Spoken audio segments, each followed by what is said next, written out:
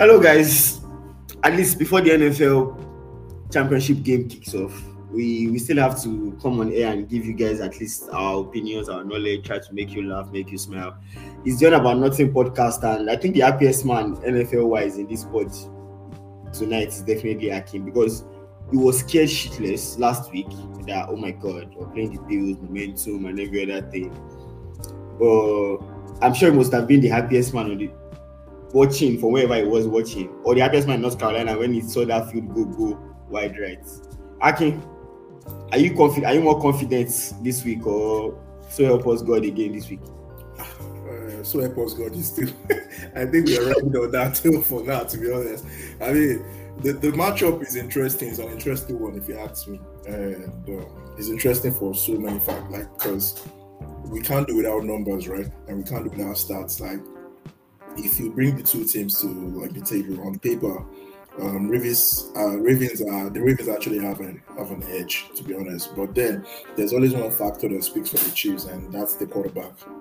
There's always PM 15, man. So people are just hoping that he comes up with one of those tricks in his bag and just like lead his team to a win or just winning the championship, and that's what everyone relying on. But we can't also separate the fact that the Ravens, all through the regular season, they've been they've been great immensely on both fronts, offense-wise and defense, and the quarterback Lamar Jackson seems to have like a lot to prove also. So we don't know what we're getting today from the guy, and that's one of the things that that makes every Chiefs fan on the edge right now. But at the end of the day, hope Patrick Mahomes comes over with like a bang, and who knows? We'll see what happens at the end of the day, at the end of the game. Yeah, that's pretty much all I have to say on that. With the way we oppressed, I remember you're talking about the NFL last week. I never watched the Super Bowl last year. I have a feeling going to watch the Super Bowl again this year. But who knows? By later this year, once August comes, I'm sure by this point he's going to become very angry. And you know what? These guys need to stop this. I'm going to become an NFL aficionado and fan before August. Yeah, I don't know what they call it, like the playoffs to the championship, and Jalen Hurts' team was just dropping the ball anyhow. It was very painful for me to watch, because in the Super Bowl last year, he was one of the players I was cheering for, and he had a very good game. So it was so abysmal to see his team just keep dropping the ball like bunch of rookies. So I think by this time next year, you guys should be ready for me. Translation: fear my coming. Bolish, I know we said this one. We just said this like before the divisional game started last week. We're talking about kickers and field goals and stuff like that. If only we had known that the game between the Bills and the Chiefs was going to get to the point whereby a field goal was going to be important. Because looking at it, I understood what the Bills were trying to do for that final drive, where they kept going like, okay, do not get the ball back to Patrick Mahomes. He's that bad, like he's that great. So one way or the other, we'll take our time, we'll run, we'll call plays in a way that will milk the clock. Best option, we'll score a touchdown, we take the lead. Worst come to worst, we kick a field goal, then we'll have taken so much of the time as well, then we'll see how it goes from there. The plan worked up until the point where they couldn't convert on 3rd and 9, and they decided to go for that field goal. Then the minutes Tyler Bass. Why did the plan not work? You people like to gloss over some things. You kill every other person. You don't want to kill some people. When people like some players or like some athletes, they don't get the full brunt of the stick. I'm coming there. I'm coming to the fact that Josh Allen gets a different defense to other quarterbacks. That's where I'm driving to eventually, because after we saw the whole thing, after I failed to convert on 3rd and 9, the field goal went the way it went. The rest of to me, the way I say it is, recently I was complaining about the fact that I was nominated for MVP. I was nominated for MVP too last year when they increased the list to 5. This year he was nominated for MVP, and it was not even called up for the Pro Bowl. And by Monday, last Monday after the game, you could see people say, "Oh my God," especially Dan Orlovsky, who I believe is an excellent analyst, until it comes to Josh Allen, talking about the fact that he played his heart out, he gave up everything, he did everything possible that he could do, and his teammates let him down. You had some people saying, "Oh my God, he proved that he's better than Mahomes in the game," and I'm like, why? Is it a case of, oh, okay, the quarterbacks that we have in the NFL now are the top ones, Lamar Jackson, Jalen Hurts, Patrick Mahomes, and the likes are black and what have you. So there's this tendency to always push quarterbacks that are white, but obviously not as good as them, to a certain point, like Brock Purdy and Josh Allen. There's always a tendency to push them in every conversation, Polish. So I think we're on the same page then, because I was going to bring it up. It's actually seen as simple as that, whereby every other person, every other quarterback, because we've had situations whereby before they even started trusting black quarterbacks, it took them a while. Now it's almost like the good quarterbacks in the league, most of a larger portion of them are actually black quarterbacks, or maybe mixed quarterbacks. And the reason why I brought that up is that Josh Allen, what's it called? The offensive coordinator had the game plan. And we need to understand that, or we need to agree that if it was Patrick Mahomes that had that game plan, or that had that strategy, most likely he would have executed and he would have won the game. And the reason why I bring it up is that, yes, Stephon Diggs dropped a dime that he should have caught in the game, and there were different people that dropped some balls. But it got to a point where Josh Allen became what's the word? He lost his poise, because the idea and the plan is to milk the clock, drive down to the end zone, if possible, milk it to 1 minute, punch it in, let Patrick Mahomes try to score with maybe 30 seconds or 40 seconds on the clock. Yes, Mahomes has scored with 30 seconds before, but that offense is not the same offense with what they had in this game. So it got to a point where some of the check downs that he was taking at the beginning of the drive, or even earlier in the game, or even in the first and second quarter, that made the game easier for him, he stopped taking them and he was trying to go for the dagger. Yes, he has the arm to throw the dagger, but it's not just about having the arm. If it was just about having the arm, there will be more people that will be lining up to play quarterback. The poise, the ability to remain calm under pressure, the fact that you can read what the defense is doing, the placement of the ball, all those things are why the greats are the greats, and why you know that, okay, this guy is actually cut out to get it done. Now, I'm not saying Josh Allen is not cut out to get it done, but I just wish there's more criticism for him than as they are for others. Because immediately someone like Jalen Hurts has a down year, which he had this year, no one can disagree that. Everyone is already saying he's not elite, It's not good enough, yeah. maybe he's not even in the top 10, maybe he's not this, maybe it's not that, maybe it's not this.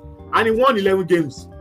And if it was another quarterback that won 11 games, there will be no conversation around what exactly the guy's capabilities are, or what exactly he can or cannot do. So I think that's why I'll tie it into today's game. I know Akin is a Chiefs supporter and he's probably rooting for the Chiefs, but it is important generally for the history of NFL and for the history of blacks participating in the NFL that Lamar Jackson wins this game and goes to the Super Bowl. Wait. Now, Bullish, sorry for cutting. You make it sound like they're going to intentionally make Patrick Mahomes win this game. No. That's not what I'm saying. That's not what I'm saying. Let me explain. I don't think that's what he means. Because the way I see it, I agree with Bullish 100%. Actually, what he's trying to say is Lamar Jackson already has a bad rep, in the sense from the white people. They keep telling you every time that. Let me bring up one point. Let me bring up one point to knock my point. 2 years ago, a so-called sources came out and said he doesn't care. I don't know if you guys can remember. If Lamar Jackson wins five MVPs, that he will never get to the Super Bowl or play in the Super Bowl because his style of quarterbacking cannot get a team to the Super Bowl. That was 2 years ago. Last year, Lamar Jackson came out and said he needed a trade. And about 8 teams that nobody asked them questions came out to say, we don't want Lamar Jackson. Like, they could have kept quiet. They didn't need to talk. but all of them came out to say we don't want Lamar Jackson. Fine, come and have it. About 6 or 7 of them they sacked their coaches. Titans, Falcons, Carolina Panthers, Chicago, all of them they collected sack letters. So yes, they are stupid. Their general manager was deceiving them, and then today no have sense. So it's not about NFL wanting Chiefs or Mahomes to win. Though I think NFL will probably, if NFL had their choice, they probably want Chiefs or Mahomes to win, because Chiefs are sexy, they're the dynasty, they're probably going to bring more sales and all that stuff. I'm talking about the aspect of a guy that was told at the combine to run the 40 dash, and he said no because he knew what they were trying to do. He knew that if he ran the 40 dash, they were going to before, even without running the 40 dash, there were people telling him, guy, you need to become a running back or a wide receiver because you have the skill set. They're trying to gaslight him, and he fell. If you remember, he was an Heisman Trophy winner that did not go until late in the first round. He was almost going to fall. He went number 32. He was the last person in the first round. Do you understand? So it was almost like, let him. Don't think about it. How many Heisman Trophy winners falls that late? For you to win the Heisman, that means in the whole of college football, you are the best player, or you at least, even if you're at least top 5 or top 3, the best in the whole world of college. You know how many kids are playing in college? So it's not a small feat.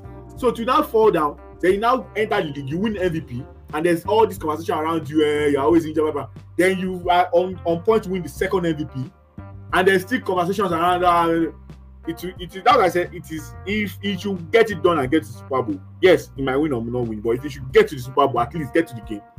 It just changed the tonality of conversation around quarterbacks like Lamar Jackson, quarterbacks that look like him, and the kind of game he has been playing. Is not just about the physical abilities. He has been playing a very cerebral game since for like almost 4 or 5 weekends before the end of the season and the playoffs that I've watched. The kind of game he has been playing, detailed game, cerebral game. It's not just running. He's picking the defense apart. I'm just all this with my role is just to say I'm rooting for the Baltimore Ravens. It's not even about even just rooting for the Ravens alone. I don't know if you guys saw the video a few weeks back when he played. There was this fantastic game where the Ravens won, and a guy went on a podcast, I think a media guy or so, and said Lamar Jackson is not quarterbacky enough. Like he shouldn't win the MVP because he's not quarterbacky enough. His style of play is running, and so the coverage, like the way people like Lamar Jackson are treated, is horrible. So I understand Bolish's point of he wants the Ravens to win because at least the conversation needs to end. If for some reason, if Lamar Jackson should play his heart out today and they don't get to that Super Bowl, I can bet you that what is going to happen is someone is going to sit down and dissect the little mistakes that maybe he looked left when he should have looked right. In fact, Wally, don't go too far. They are waiting to say, oh yeah, he doesn't deserve that raise or something in his salary and all that, because that's going to be like the talking point for the next few weeks if that happens. But like I said, if he doesn't get paid, there are people that will still have that will still tell you that we keep saying it, blah blah blah, and all those things. And meanwhile, on the other side, when you go to the NFC, I watched the 49ers play. Yes, Brock Purdy is decent. He's good, but he's not excellent. Imagine the number of quarterbacks that will want to play with Debo, Kittle, and McCaffrey, whereby you toss a 5-yard pass to McCaffrey or Debo Samuel, and they go and make it 50 yards with their own personal ability alone. But quarterbacks like Lamar Jackson have to be like, okay, I don't have excellent wide receivers or players that can be game changers. So sometimes I need to make plays with my feet or make a better decision in all these plays, and they still find ways to get it done to enter the MVP conversation. So as much as Akin wants his Chiefs to win, I'm on Bolish's side on this one. That okay, for once, I just feel like, wait, guys, do you know how difficult this is for me also? Let me not make it all seem like as if, oh yeah, this has to be like the Chiefs' time. I mean, this has to be Patrick Mahomes' time. It's more of like having to decide between. I mean, I'm acknowledging now, like these guys they are playing their best football. I mean, we all know Patrick Mahomes is like one of the greats. I mean, he's going to go down as one of the greats. Also, this is Lamar Jackson, for crying out loud. This is somebody that has actually worked his ass off despite all of those like shades from the media and all those things, people doubting his ability and the rest. I mean, Polish just gave us a very good point about how he was an Iceman Trophy like a winner, and then he's having to like be chosen in the draft like so late in the first round. That's like, you are, I mean, what's the word now? You are downgrading his abilities and skills. We get that. I mean, if it's anything, this is hard for me, but at the end of the day, I'm still a fan first. Like, oh, Chiefs has to like win. Of course. If it was to be any other matchup, like maybe if you count probably the Chiefs out, or probably they didn't make it to this, I would definitely easy pick. I'll go for Lamar Jackson any day, anytime, because I feel like he deserves it. But then again, if you look at the stats and everything, I mean, this guy has been Patrick Mahomes has been here a couple of times. He has either lost it or he has either actually made his team go to the Super Bowl from this very moment. So he knows how to manage. There's a lot of things playing into the equation right now. So it's just so easy. It's like an easy pick, to be honest, like for me. So that's just what I'm basing all of my arguments on. I don't even think we should ignore the fact that even this guy, like Patrick Mahomes, because of his color, so let's not forget, he might be light skinned, he's a black dude, like we say his father and stuff like that. He's a black dude. He also gets unfair coverage sometimes, because at the start of every season, I remember, was it 2 seasons ago, whereby you could hear people start saying stuff about, oh my god, this guy Josh Allen is definitely better than Patrick Mahomes. After watching Patrick Mahomes run for his life in that Super Bowl and make incredible plays that his teammates couldn't necessarily, yes, we understand that the offensive line was depleted and all those things, but he showed the ability that he had despite the fact that he was running for his life, like MVP winner, Super Bowl winner, and you have people wake up in the morning and talk about, oh no, Josh Allen or this white dude is better, blah blah blah, and all those things. So Mahomes gets some sort of bad rep too because of his skin color, but not as much as Lamar Jackson. And I'm buttressing the point that for some weird reason, yes, the Ravens are rivals to the Steelers. There's no point where I should be seen supporting the Ravens. But this night, I just hope for the sake of Lamar, they win. Away from the other game, and back to the NFC. Bullish, the Niners, yes, they are favorites to go over the Detroit Lions. But if there's anything Jordan Love showed us last week, is like you can actually get at them. So there's a part I actually want to point out that is not a popular take or a popular part that I think that from reaction from what happened in the game last week, and it was the fact that the Niners defense is not as prolific or as strong as advertised. What do I mean by that? We've seen them being smacked, or maybe bent but not broken. Let me use that word. Maybe bent but not broken towards the end of the season.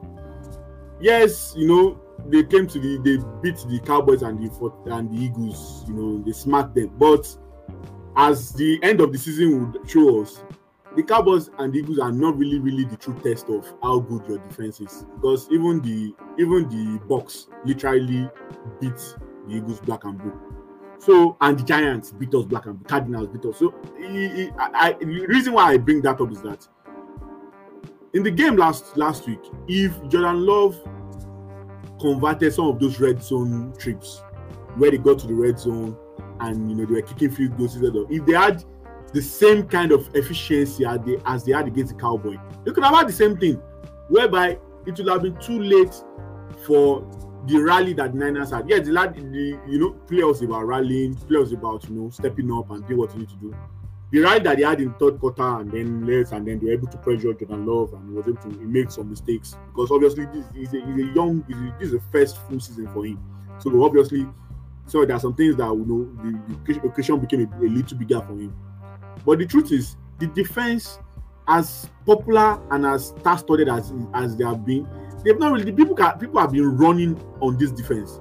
So before I go to Brock Purdy's abilities or not, I feel that defense, especially with how prolific the Detroit offensive line is, those guys are really good. I think they're probably number one or number two in terms of pro football, what's it called, those guys are good. Apart from even pro football, if you even watch them, they are always dominating their matchups. They protect Jared Goff. They make it a proper clean pocket. So I feel like that is actually where there might be some shaking for what's it called for the Niners. Now on offense, the reason why I am not 100% down or not going to say okay, it was exposed on property is that I saw a couple of things. Number one of the reasons why I was not drafted highly was that he said his hands was too small, and you could see it in the game because the ball was wet. He could not have his grip. He wore a glove. He could not handle the ball. Again, so those things come to play, and that kind of thing is not a cerebral thing. It's not a poise thing. It's just a built ability. It's just like seeing Kawhi palm the basketball. And his abilities when he's in the paint or in the mid-range to move the ball with his hand. It's just a function of how God created his palm. It's not that one. Yes, he has learned to use it, to his advantage, but that's not something another person can acquire. But the part I want to talk about is Kyle Shanahan he was rattled. And I saw him making some uncharacteristic calls. This is the playoffs. I would expect that someone as experienced as Kyle Shanahan should have a package or should have an understanding that in the playoffs you literally lost your quarterback last NFC game. How come you are so routed when Deebo Samuel was out? It almost felt like he didn't know what to do again. It almost felt like he didn't understand his playbook again, and it felt like it was like it's raining, everywhere is soaking wet. Run the ball. Your quarterback is struggling to handle the ball, and you're throwing almost how many times in that first 3 quarters? He threw for maybe 20 times in the first half. I'm like, why are you throwing this much? Like everything says you should, and you have a proper offensive line. You have Trent Williams that every time you run the ball through Trent Williams' pocket, you get 6 yards, 5 yards, 6 yards. I have a Christian McCaffrey that every time Christian McCaffrey will run between the tackles, will run on the wing, will run. So I didn't understand the play calling. So the person that is really suspect that I'm looking at I'm going to be observing what he's going to do in this game is actually Kyle Shanahan, because he's what they call it, this material that is shining. It looks like Akposhe. It's not there. It looks like he's stud or diamond. No, but it's beginning to look like Akposhe. Akposhe material. I understand the whole Akposhe or not Akposhe reference. The only thing I'm going to say is, trust me, there's a reason why he's revered as a play caller. Yes, it's like maybe who knows the entire game. No, I'm not talking about it. Okay, let me give you one last line to tie it down. I'm not talking about his game calling ability or his play design ability or his implementation. I'm not talking about that. He's one of the best in the league, and all the guys that have come from his tree, you could see that. Oh no, all these guys are actually solid designers. Because if you look at the 49ers, they scheme people open, they make things open. I'm not talking about that. The 10 quarterback look great. I just asked Jimmy G and Nick Mullins. So I'm not talking about that. I'm talking about in the middle of the game, the rain is drizzling, there's commotion, what you plan, what you expect, plan, everything just. You're absolutely spot on. How do you step up and make sure that you calm the troops down, you call the right calls at the right time, at the right fourth down, at the right third down? Like you're not rattled. That is, I'm not talking about his design and skills. No, he's very good with that. But we know that he's skilled. See for example, see that Super Bowl. That's exactly what I want to say. That's when 2003 Super Bowl of Matt Ryan. He was just throwing. He could not take any time off the clock. So I'm not talking about his skill. No, everybody agrees he's one of the smartest guys. But we're talking about cojones, about they say it in Spanish. That's that thing that makes some of the best the best. You see, it's just like in football. You can see some players that they have all the skills in the world. When it's time for Champions League final, see Drogba might not score 20 goals in a season, but when it's time for that final game, it's as if there's some extra. Sorry for cutting you guys. Are we still talking about who are we talking about in your face, please? I'm talking about Kyle Shanahan. Oh, okay. Kyle Shanahan. Polish is making reference to the 2016 season, the Super Bowl between the Patriots and the Atlanta Falcons. Kashana was offensive coordinator of the Falcons. Yeah. I mean, so, and they were leading 28-3. They were leading 28-3, and they got to the second half. So rather than call more run plays for Devontae Freeman and the likes, they kept passing the ball with Matrian, and they kept turning it over. Like they kept 3 and out, and the Patriots kept coming, and he didn't make any in-game adjustments. No adjustments, no. 28-3 to 28. Have you guys heard of this? I don't know, maybe if you can relate to this saying that how head coaches can actually make a quarterback good, or the other way around, a quarterback can actually make a head coach looks good. You understand? So I mean, and there are also moments for this, and that like times whereby okay, you probably haven't attained that level of okay, I understand what I'm doing, or I know what I'm doing, or I know that I'm good at what I'm doing. So who knows? I mean, maybe right now he probably would just maybe go through what he has done. And I understand what you are saying, and I think all of us on this call or this conversation, I think all of us agree that yes, Brock Purdy is good, but he's not Justin Herbert, he's not Trevor Lawrence, he's not even Tua in terms of physical ability. I'm not even talking about brain and processing. I'm not talking about that. Ability, yeah. Sure, you get. We are talking about physical statics, like ability to fling the ball, ability to stand in the pocket, all those kind of things. I'm talking about Kyle Shanahan as a play caller. He's one of the best. Before the game, his game plan is dicing and dicing. Like if everything is going according to plan, if Kyle Shanahan should score 14-0, don't worry, you're not coming back in that game. It's going to be like maybe 40 or something, especially if you're not playing against competition. But I'm saying when everything looks like he's not going according to plan, when it looks like you're not getting some stops, when it looks like everything is not the way it's supposed to go, it feels like Kyle Shanahan melts. It feels like the play calling becomes a. Did you know that before last week's game, anytime he was trailing by 7+ points going into the fourth quarter, it was 0-30, meaning he didn't any game. The last 30 games that he went into and losing by 7+ points, he did not win any of them. And that's, do you understand what that means? I get. In fact, that starts actually. I remember that start during that game. They showed it on. Do you understand? Like you are going, you are as good as you are, as the quality you have built around the team and all that stuff. 0-30 when you are trailing by 7+ points. That means that it means like you don't even understand what you are doing. It means that yes, you are solid, you are smart, you are everything. But when the bright lights shine on you, when the playbook becomes wetter, when everything becomes tight, or probably when the opponent changes tactics and you don't have an answer for it, that's what it feels like. So he's the one that is because the guy is going against in terms of the Ben Johnson, the Detroit that guy. I'm sure that guy is going to be an head coach. If he's not this year, probably next year. Are waiting for him regarding like the guy when they say play like, and the guy he plays with force. He calls the plays when he needs to call the play.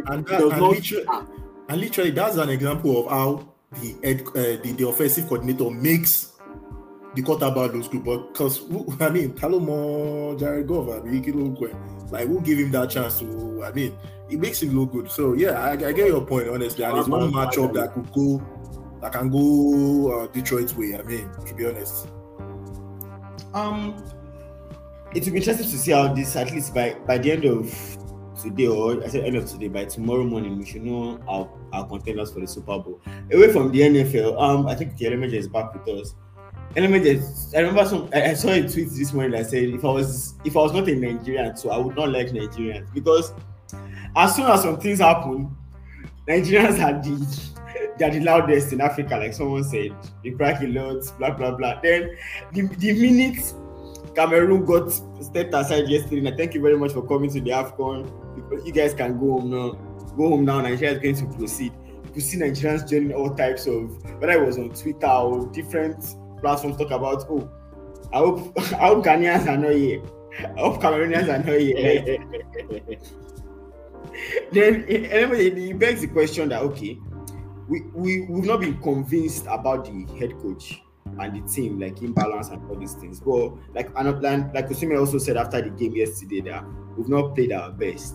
It just shows that maybe there's something in this team that is pushing them to be okay. We don't have to be our best, but we can win even when we're not at our best. Yeah, I think one of the reasons why we are very critical about the Super Eagles is because we know what they can do. We've seen the potential.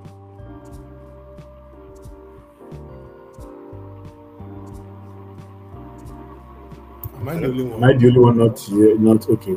I think we lost. I think we lost him for a second. Okay. I'm sure we'll find a way to join us back because Bullish, when we're skeptical about all those things at all, and we just kept going, okay, now we're in the quarterfinals and we're like, we're playing Angola. This is the chance to get to the semi-finals. Did you watch Angola? Those guys are really good. But a positive note that I'll probably state for this our tournament so far is that our best game was the last game we just played.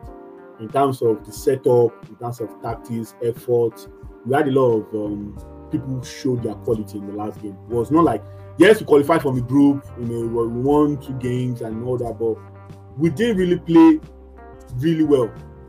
But this particular game against Cameroon, maybe it's a testament to how poor Cameroon was. I don't know, but I just know that the setup, the way the team played, the only difference that maybe going into the next game, if they are going to ask me, is that Zaidu should not join the team on the team bus. He should trek. So by the time he trek, before he reach the stadium for the game, the match will have ended. So it will not be a problem for us in that game. Let Calvin just play that left wing role, because say Zaidu crosses as if there's a trampoline in the sky that is trying to, when people are beating a piñata, trying to beat candy, and they are kicking the ball or kicking something in the air. That's the way he does not pick up anybody. He does not. And look at the second goal. It's a function of looking up, picking up someone, and then putting the ball in danger. Zaidu has so many opportunities to do stuff like that, and he should have found one cross for Osimhen or something, because he was so open in that place, but his crossing was poor. Other than that, the guys on Onyeka, the guys in the middle, they walk, like, number one thing is that the guys in the midfield walking to make sure that they are retaining ball, they are not allowing anyone just pass through the midfield, and they are doing that. And then the defense is really, really solid together. So this game against Cameroon was our best game in this tournament, which shows that there can be improvement. The only prayer is the injury to Nwabali. I don't know. I hope they've called all the Babalao they know in Nigeria, because we keep claiming we have Babalao. But for some reason, all the Babalao that are watching TV, they could not decree and do offer for the guy to be fit. They allow Uzor to enter into that game and almost chop our eye. So that's only because if you have someone that is shaky and unassured at the back, it can affect the overall posture of the defense. But the way this one Bali has been playing, he's strong, he's assured, calms everybody down. He comes out when he needs to come out. I don't think it's a function of, to be honest, Bullish, sorry for continuing. That guy hasn't been tested as much, but I'm pretty sure the way he assures his defenders. That's what I think, because I don't think he has been tested. I think it has more to do with the fact that he sort of like guides the defense. He tells them like, okay, this is what you need. He communicates basically, compared to like Uzor or whatever his name is. But you understand what I think that's what I think, to be honest. Okay, I think we lost him again. Bright is having communication issues. Anyway, so what the way I say is like, it's tournament football. Sometimes you don't even have to be at your best to win. But I agree with Bolish's points that the last thing you need going into an important quarter-final game is Francis Uzor in front of the post, because suddenly the defenders are like, I can't make any mistake anymore. I know the guy did. You are suddenly shaky. You are not assured that this guy is going to command this area, win one-on-one contest in the air, claim his balls and stuff like that. So it's that's a different dynamic. But Akin Polish mentioned Angola. I don't know how conversant you've been with the entire AFCON so far, because I'm watching the game between Angola and Namibia. Angola get a man sent off in the first half, red card. And next thing you know, the Angolans suddenly gained extra confidence from there, and boom, they went forward to score a very good team goal, and they were leading 1-0. And I'm like, they just got sent off. Then the minutes Namibia got their red card like this, and it became a level playing field with 10 players on both sides, you could see that, trust me, the Angolans just ripped them to shreds. Honestly, I think it was the last 20 minutes of the game I watched, and that was like the first time I saw in this tournament that a team playing like free-flowing football. Like the wingers were walking, the defenders were like there was some time that they were playing with like 3 defenders or 2. I'm like, this is a confident team. That's what I saw actually, and the way they held the ball, the way they retained the ball was actually joy to see, to be honest. And it scared me a little bit because I'm like, if we're having to like meet these people, be sure that these guys are going to hold the ball more than we do. So I don't know if there's like a game plan for when we play them, because we need, if we don't have one, we need one like big time, and we need one that's going to work, to be honest. So yeah, they're a very good side. They use the ball very well. The wingers know what to do when they receive the ball. They make some very good runs behind the defenders, and the what's called the fullbacks know when to actually overlap. There's a proper balance in that team, and we have to come up with a better strategy to play those teams. And if not, they will send us packing, honestly. But there's something about the Nigerian national team body that surprises me now. When you're saying this, because I remember watching Ivory Coast in their first game, and they were like, okay, this is how they played. They looked expansive. So Fofana was good in the middle of the park. They played really well. They won. Then suddenly against Nigeria, it became a different game whereby, you know, this thing that we normally say growing up, especially when you're in school and stuff, where we say, force them to play rubbish. It seems like the Nigerian national team are the masters of, we know you can play, but when you see us, like, we're going to force you to play rubbish.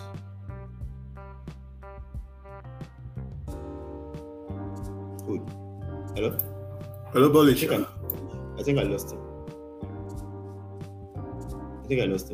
So, no, I'm here. Okay. Sorry, can you? I thought I was. Yeah. Did you get what I said? I think you need no, to I disconnected for a minute.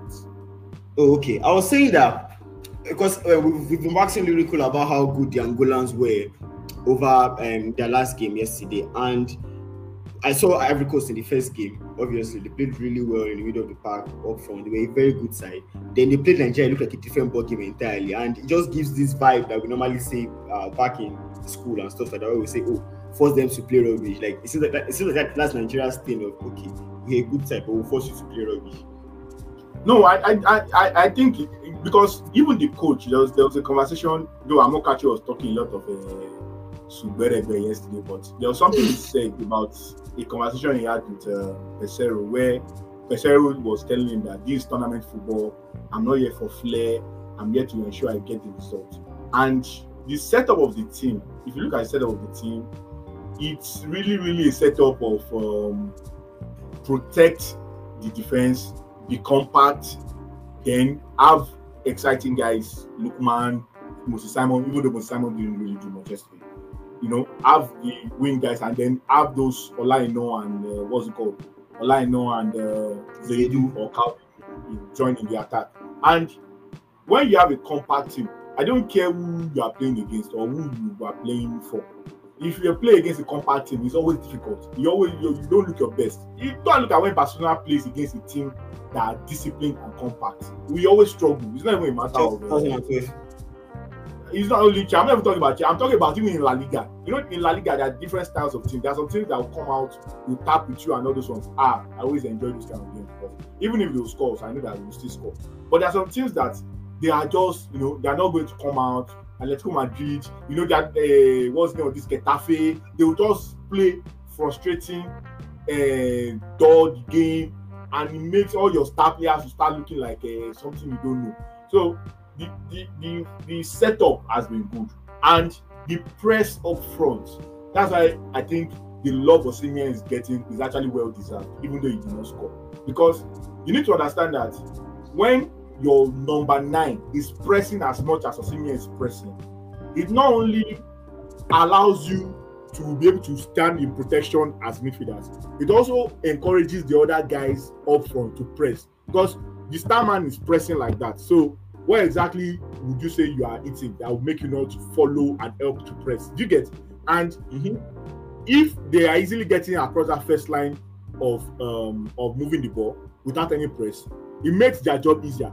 But when every single time any defender gets the ball, they are always looking over their shoulder, because they know that Osimhen is somewhere. Even the first goal, see how we won why he won, but like where you put that pressure on defense to always know that they can't just dance around. There's no playing around. It helps the team. So I think the setup of the team has really helped the team in this tournament, and hopefully they keep up with the stuff. And the truth is, yes, Angola looks sensational against. I think it's more about how prolific their players are. But what I used to counter myself in saying that is that Cameroon literally had 0 shot on target, and even Ivory Coast had very little opportunities on target. So maybe we are just that good in terms in the midfield and in defense. So that I'm optimistic about it, about the game for us. Element, are you with us? Can you guys hear me? Yeah, we can hear you. Yeah, you're welcome. Okay, thank you. Are you still with us? Yes, I'm waiting for his question. No. Actually, the bizarre part was I had spoken for like 2 minutes. I could hear you guys clearly, but Polish now started saying, "Am I the only one that cannot hear?" Right? I was like, "Oh shit." Anyway, Element, I know you saw the game yesterday, and as much as we've all been skeptical, it's an opportunity to get to the semi-finals if we get past Angola. Yeah, I feel like the major reason why we've been very critical about the Super Eagles is because we know the potential that they have. We know the caliber of players that make up this team. There are only a few teams in this tournament that can boast of having foreign-based players within their ranks, having the African-based player within their rank, and that is why we've been very critical of the side. And again, I think the style that the Pep Guardiola of Nigeria has been deploying has also been one of the major turn-off for us, because it has not been the kind of football we've come to grow up with the national team. It's not the kind of style we enjoy, but it's also it's also very important to note that in the whole of this tournament, I think barring Senegal and one other, and I think barring Senegal and Equatorial Guinea, we've considered the least amount of goals in this tournament. So it's always critical of. There's always a statement. It says that I want to score goals and I don't want to concede goals. So maybe his approach might be what will get us our first silverware since 2013. But what happens when we come against a very clinical side like the Senegalese side? We've seen them being ruthless in front of goal. They are not the kind of team that downplays their expected goals. It's almost like they are playing with a statistician on their bench, telling them that, you know what, everybody expects us to score 4 goals today, boys, let's go out there and score 4 goals.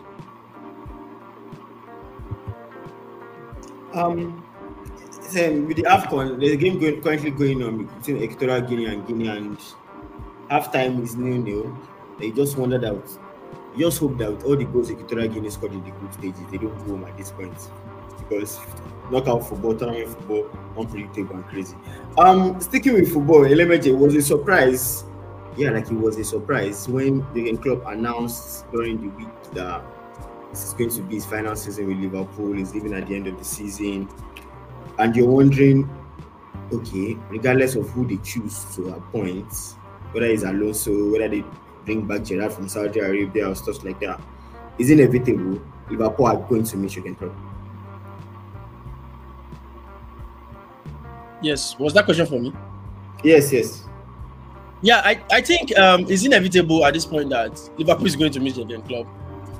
But a lot of people who have been critical about his decision to step down, I feel like he's just trying to avoid his law of diminishing return. He has spent 9 years at the club, and buying the fact that Pep Guardiola has been his Achilles heel. He has won everything, like technically winnable for Liverpool.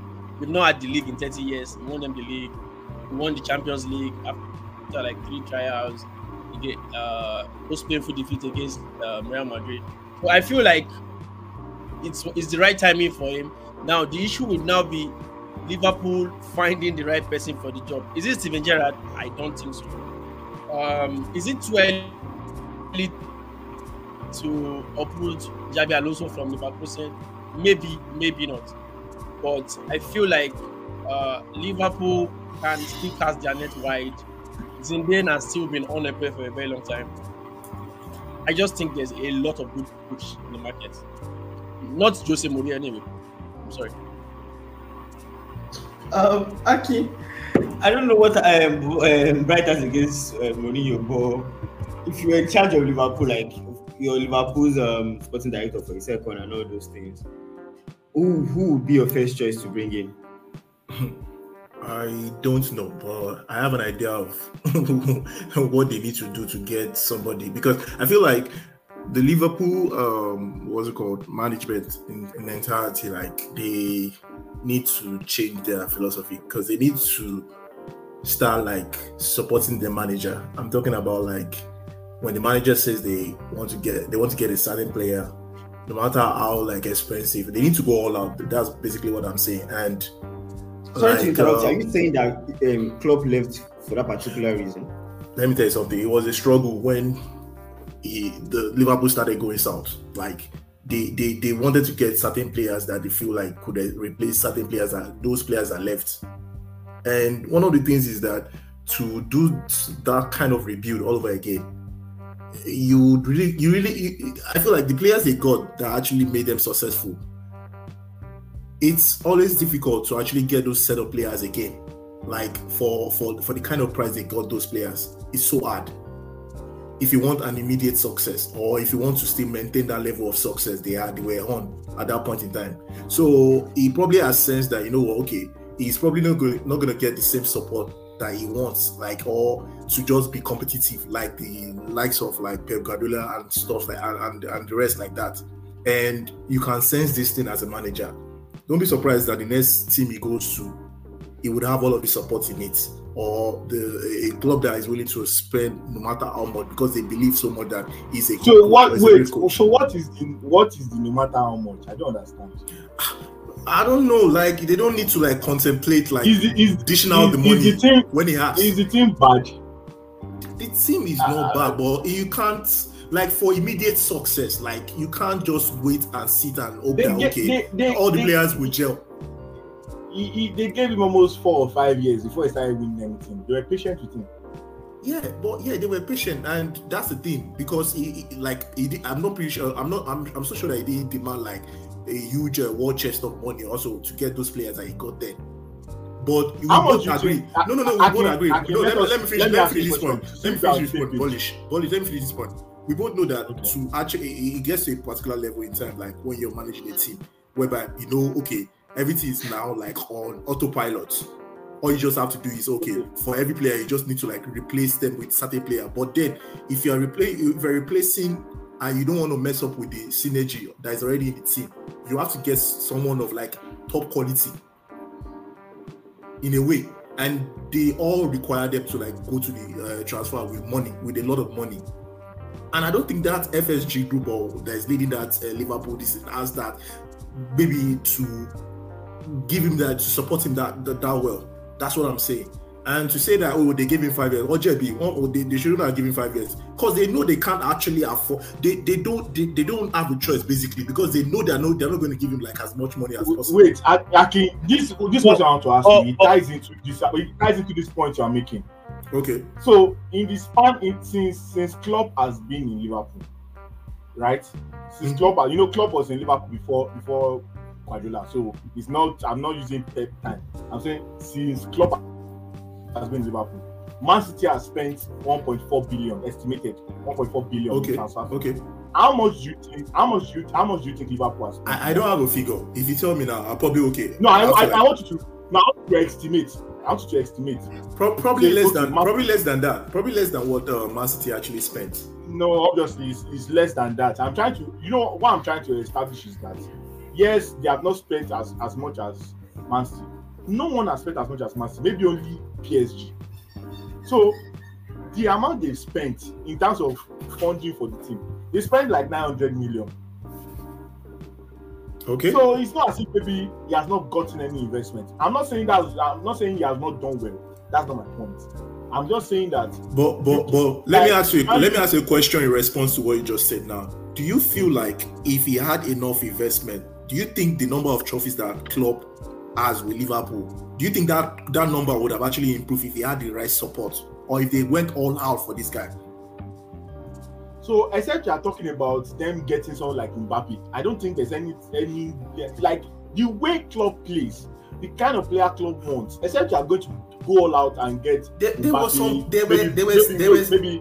Bellingham this summer, They were in for certain. No, they were in for those kind of players. But Polish, they were in for those kind of players. But we all know that. I mean, the owners dropped the ball along the way when they saw that they couldn't afford it. Wait. No, wait. Before you say owners, it's one thing when Madrid is going after a player than when Liverpool is going after a player.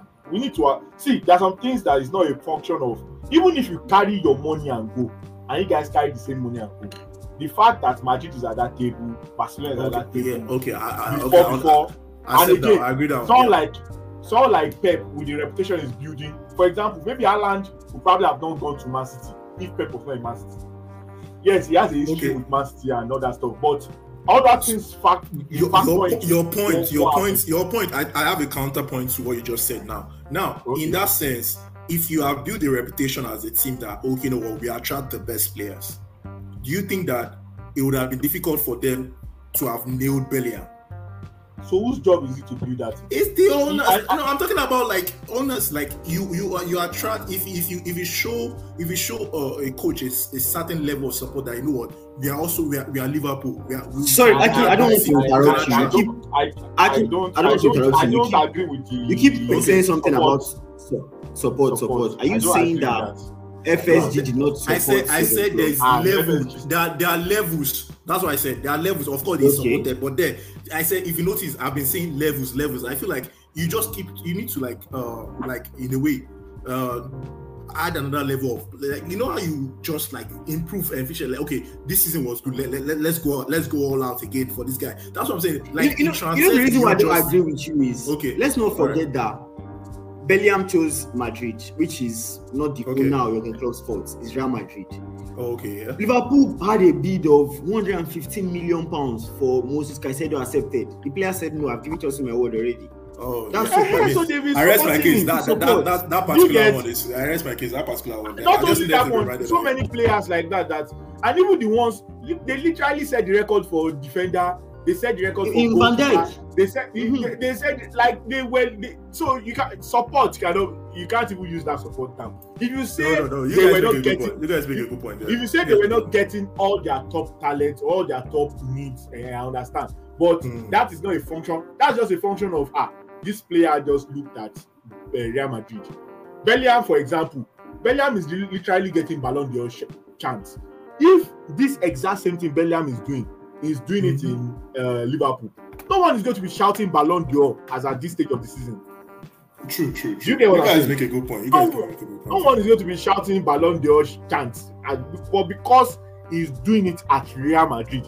There are some things where you do at Barcelona, at Real Madrid, and maybe Man City is trying to creep into it, and Manchester United used to have that sauce, and the Milan teams have dropped off in recent years. That's like, I'm just trying to mention, or Bayern. There's some things that you do something, the same thing you do. Even Chelsea, as good as they build their reputation, there's things you do at Chelsea that if you are doing it at Bayern, if you are doing it at Real Madrid, you get Ballon d'Or chance and you get nominated to FIFA Pro 11 and all those things. So I think it's just a function of Klopp looking at your project and thinking to himself, because they're top of the league. Yes, maybe not everything is going as smooth, but looking at your project and thinking it needs a new voice. It's the same thing that Pep in Bayern decided that I think I just need to go from 1 year to go and rest, blah blah blah blah blah. So it happens sometimes. Yes, maybe there are some things that are going on behind the scenes that we don't know. Yeah, but there's even a possibility that you might want a fresh challenge. Do you understand? I'm not saying that there are not internal fracas like Aki suggests. I'm not saying that maybe he's not disappointed at the board, because it was obvious that Liverpool needed to improve their midfield this off-season after they sold Fabinho. Then they brought in Szoboszlai. They could Caicedo said no. Lavia eventually chose Chelsea after Liverpool did and dallied, because at some point he felt like Southampton were telling Liverpool pay £50 million for Lavia. Liverpool kept saying it's not what it's not. Chelsea ended up paying 55 million. Liverpool went to bid 115 million for Caicedo and the whole whatnot. So there's that as well. But there's also the possibility that Klopp might decide, okay, you know what, maybe I need a fresh challenge. Maybe I need a new environment. Maybe I need to try something new. But that happens to coaches as well. Because God forbid you get bored and you're not driven. You are not having that same drive that you have every morning to come and coach the team. At some point, like Elemeje mentioned, a lot of diminishing return sets in, and who knows, you might just feel like, okay, the players, you might just go on a downhill, then decide to take he decides that maybe, okay, this is the end for me for Liverpool now. Because actually I still feel like at this point you still haven't answered my question of who you would choose to replace him. There are no notable coaches out there, to be honest. Let's not kid ourselves. Trust me, that's just it. I don't know. Maybe there are, but I don't see anything really. And it's one of the reasons why, okay, as much as like people, okay, a lot of Arsenal fans, or I mean, that are my friends, would be like against me that, we need Arteta out, and I continue to ask them the coach, okay, who's going to replace him? And all of them just go, I don't care. That's the job of the management. It's not my job. I'm just a fan. I'm like, boy, you just made a management decision by saying Arteta out. So I'm always like, you know what, okay, which other coach out there is actually going to, like, you know what, at least maintain the status quo in a way, not going to like make things even worse right now? Because really and truly, like, Liverpool is still a formidable team. They are still a competitive team and all that. And you only need a coach that will also keep the calm and keep it, that will probably improve on it. So I really can't place a name right now, like, which coach.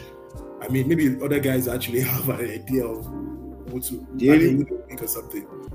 The only thing I'm going to say to that is, the only thing I'm going to say to your point regarding sacking coaches is that, trust me, there are coaches out there, you just don't know that coaches. When his time is right, you will find the coaches that are lying, like that. Yes, it will not be the same standard. You are losing Klopp, for God's sake. You cannot go and coach Guardiola, obviously.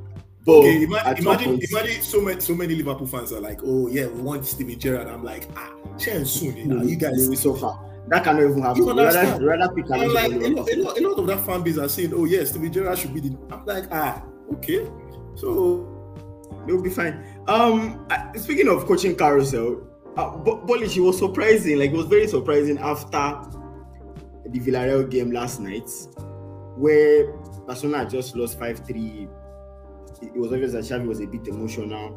The next thing you know, he made the announcement that he had agreed, like, he spoke to the board earlier and they've come to the agreement that he's going to leave at the end of the season. I'm like, okay, even if that decision has been made, that he was going to leave at the end of the season, why announce it at that point? Why announce it after the defeat? Why not wait a little longer? It's a team that is battling injuries, trying to find their feet and all these things, struggling and stuff like that. The last thing you need, I feel like the last thing the team needs is to know, the manager will be leaving, so why am I even stressing myself? So the thing there is, the reason why he made that conversation, if you listen to the full press conference and even some of the interviews they had before that particular press conference, the tone and the conversation at the press conferences has been, you know Catalan press. Are you leaving at the end of the season? Do you fear being sad? Those are the tone, and it became a point of him taking the blame for everything that was going on with the squad, and it almost looked like we've forgotten everything he had done since coming to the club. And someone like Xavi, as he said in that press conference, he's emotional. He's a fan. And that's how you see how he celebrates, you see the way he's literally a fan of the club. And in his head, the way he has observed what was going on, he said it felt like the right time, or the time to announce that he was leaving was now. Now, about your question, why not wait to the end of the season? I think the question that probably occurred to him was like, why wait?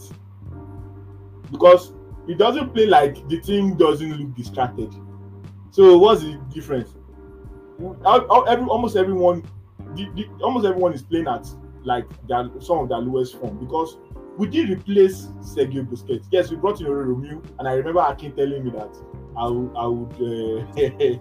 he was showing flashes. 1 minute laughter.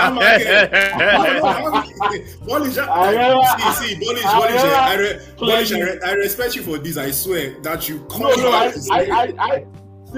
There was a game like maybe 3 weeks ago or something like that. I was watching the game. We're going running. I can't something. I was like, Akin told me this thing. Boy, all this was I see early. Because to be fair, early he was showing good sign that I was going to be. But the truth is, I think we fans, we had unrealistic expectations of, or we undermined what Busquets was doing. And if you look at what Pep did, see what Pep did in Man City. Pep had Fernandinho balling at an elite level, and he brought in Rodri like a year plus before he started playing both of them together before Rodri learned his system, became a full-on starter, then displaced Fernandinho. Then Fernandinho was playing other positions, center back, then before Fernandinho left. That position, especially if you are playing the style we play, which is you are playing not tiki-taka, but you are playing that kind of possession football. That position is so important to the success of the team. And you remember, there was one time we were having a conversation. I told you that anytime I watch Barcelona and I see Busquets not playing, it is always very obvious. And anytime Busquets is not having a good game, it's always obvious. So we did not replace Busquets, and we don't have a elite pivot. Luckily for us, we were able to get some additions. But the problem is almost everyone is injured. Since Ter Stegen has gotten injured, our second goalkeeper, that one, he has been drinking goals like, all those small Capri-Sun that if you just press the straw, if you just finish. The guy has been drinking. The goals he considered yesterday, especially the fourth goal, it was as if he was almost like he was touching the ball to the defender. He had take and score. Like he parried the ball, punch it, jump on it, nothing. So there are so many things that were going on in the squad, but all the conversation that kept going on in the press was blaming Xavi. No one was talking about the fact that at many points in the season, you've lost almost 5 to 6 first 11 players. At this point right now, Gavi is out, Rafinha is out, Ter Stegen is out. Cancelo just came back. Balde is out for like another 4 months. Like, you are literally playing handicap, and it's not as if normally this January transfer window we're supposed to go and bring in players to fill in some of these positions that we're having trouble with, that the players were out. But because there's no funds, we could not show up anywhere. We could not bring in any. We could not even look for any transfer, because even according to the CFP and all those La Liga FFP rules, we are like already in the minors. So it's a very, very crazy dynamic situation that the guy is in. And the guy wants to. But sorry to interrupt you. Would you rather he stayed? Because a lot of people forget that he won't leave last season. Obviously, like people, that's the funny thing. Before he came he came in January this season, and he came and he won the league last season. We had not won the league in almost maybe 3 or 4 years. People forget that he won the league with still the same little to no budget, and his defense was one of the best defense in the league. But this season there have been too many injuries. We brought in what's the name of this Bilbao player? This very Inigo Martinez. Inigo Martinez was balling for us. There was a stretch of 3-4 games that I was enjoying Inigo Martinez. He was spreading. He knows how to. He's one of the best qualities is long ball, those diagonal long passes. He was finding Rafinha, finding Lamar. He was just finding. I was enjoying him. The third or fourth game after starting, because he was not starting before, then he started playing. The third or fourth game after starting, he got injured. So he has had, and he's still injured till now. So it's not just, so you imagine so many injuries like that, but lack of impatience. there's already division between the camps. You know, some people that they like suffering, that they are supporting someone that Bartomeu was supporting. Some people that are delusional, that don't like Xavi from day. Some people do not even like it from the onset. So to me personally, they had asked me, or if they say okay, what can you do? Xavi is the kind of person that I would have said, okay, we need to give him more time. We need to give him the opportunity to, yes, have this bad season. Do you think it's a case of sorry for do you think it's a case of like wrong timing or something, or just it's so unlucky as a coach?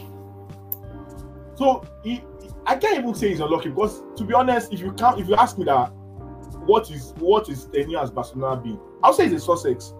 Because as much as you want to bash him for what is going on this season, number one, this season has not ended, and number two, he won the league and cup last season. Winning the league once in two, because he literally just spent 2.5 years. Because that first season, Coleman had already put us inside Tubu. That we knew that we're not good. There's no chance we're winning the league. So as much he is, I won't call it that it was not a success, but also he's a victim of the current situation of Barcelona. We literally, we don't have money, and it's so crazy what has been happening in the last 3 years. And the fact that we're even relevant and we're even a bit competitive is funny, because if you remember, when all this thing was happening and Laporta came in, and if you had some of the conversations we had on this podcast, the future and the conversation around us was very gloom in terms of the FFP, in terms of we will need to sell, and we actually cleared the books. So many people. So if you remember the conversation around us when Bartomeu left, and the open the details, and we started seeing what was actually going on in the depth that we're in. The fact that I was able to come in at that period, use free agents, bring in, you know how many 16-year-olds and 17-year-olds that were playing in that Villarreal game. That's the funny part. Why I look at fans, I'm like, funny. Imagine starting 17-year-olds just to cover up for the problem going on in the team, and your fans and the fans are still bashing him. Do you understand? Like, Lamar is 16. He's wonderful. He's a wonderful player, but he's 16.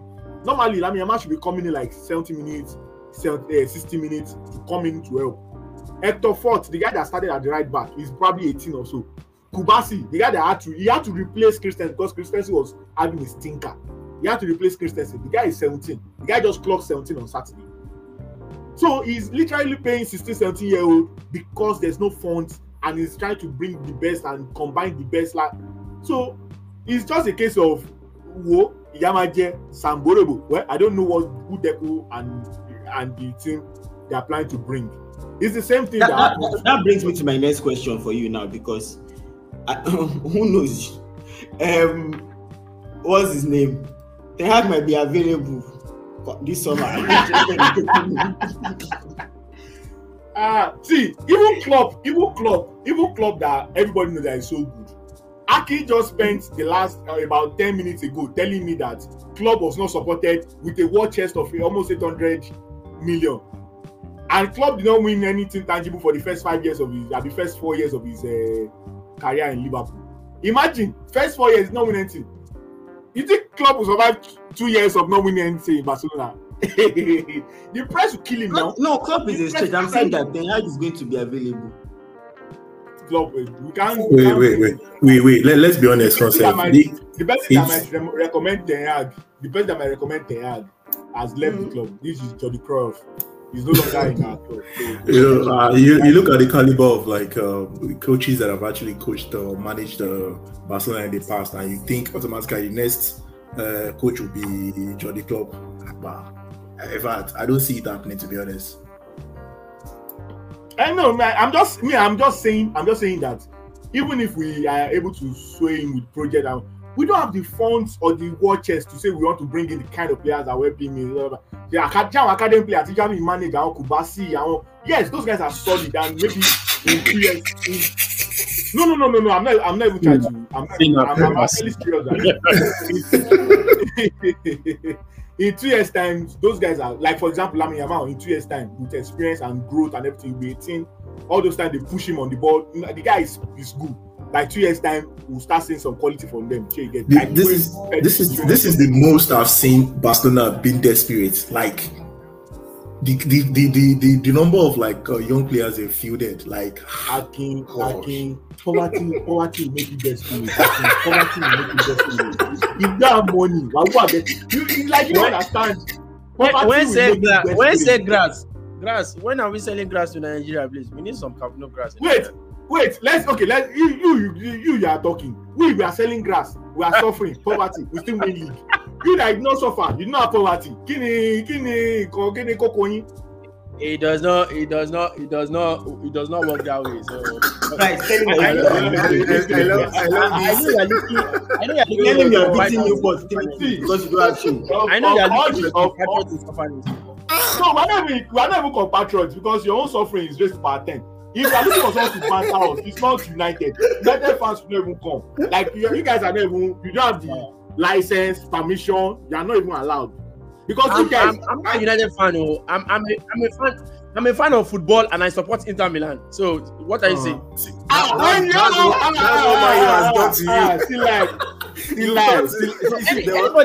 that has known me for years knows I support Inter Milan. Anybody that knows there was a time. People are not denying their clubs. No, sorry, they're not just denying their club. They're even denying the sport of soccer, like this soccer and football entirely. Some of them are watching cricket now.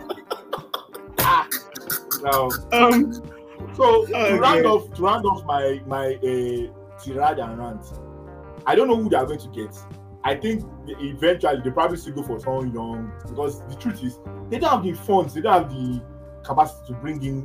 So when you call a coach like maybe for example you call what's the name of this former Bayern coach Nagelsmann. Nagelsmann is available too. He's going to be available. Yeah. Let's say you got to call Nagelsmann. Nagelsmann will sit down with you, he and his agents, and then they will ask you who is in the squad. Who are you bringing in? Who is going out? Who is coming? Like, do you understand? And then you just start telling them, we have one boy in our academy. He's 16 years old. He's very solid. Like, they will just laugh you off. Me, in the ideal scenario, I'm hoping that the players rally round, they play proper football, they finish top 3. And then at the end of or top 2, we managed to finish top 2. And at the end of the season, we are going to convince Xavi. We are going to convince Xavi to stay. It's going to be hard. That's what I'm rooting for. It's going to be hard though because even I wanted to say something. I wanted to say something about like right now because of the number of young players you guys have in that team, there are no leaders in the way, but that are very maybe that grew up with the club in a way. I mean, we go back to the days of I don't know, but maybe that point is not something very no. So right now. See, to be honest, if you watch Barcelona's game, if you watch our games, our number one problem, the most important problem, even with all the injuries and all the problem and everything, and blah, blah, the number one problem is that we don't have a proper replacement for Sergio Busquets. The people that were playing in that pivot position, anytime we play. Or Romeo there, we are not as good going forward. Anytime we play Frankie de Jong there, we are not as good defending. Anytime there's and the pivot has to be able to help you be fluid going forward and be able to also be stable defensively. So that's the problem we have. We don't have and in the beginning of the season we thought we were going to sign one. There was this Zubimendi guy. We thought we were going to get Zubimendi. There was one other guy that we're thinking we're going to get. So that's the normal. If they replace the pivot today, our gameplay will drastically improve. I'm not saying we're going to win the league or anything like that, but at least you notice the difference in what we are playing and how we are playing. So I'm sure we could let Bolish go all day long regarding styling Barcelona, but our time is fast spent and we have to get out of here. Aki, for the consistency 2 weeks in a row, I'm loving this. Thank you so much for being here. Please don't forget. I think it's a good time. I mean, Sunday is a good time. I swear. You see. I mean, like I told you earlier, like when we had that conversation. The accent has come back again. The accent has come back again. Oh Jesus! It's not the accent. I beg. I'm not even doing a better job. If that's being honest, the corner part. That's the corner part. That's just the corner part. Bro, honestly, true talk. Like I don't know when I started saying that though. Even when I say also we're Nigerians for crying out. So we say water bottle. but it's more like water. I'm like, if you don't say it the way they say it over here, it's a problem. It's a big problem, to be honest. I can accept the accent. Just accept the accent. You understand? It's a sign of good living. I need to survive now. I need to survive. Exactly. Accept the accent. So our listeners out there, thank you so much for being with us. Until next week. Have a lovely week ahead, everybody. All right. Thanks, guys. Have a lovely week.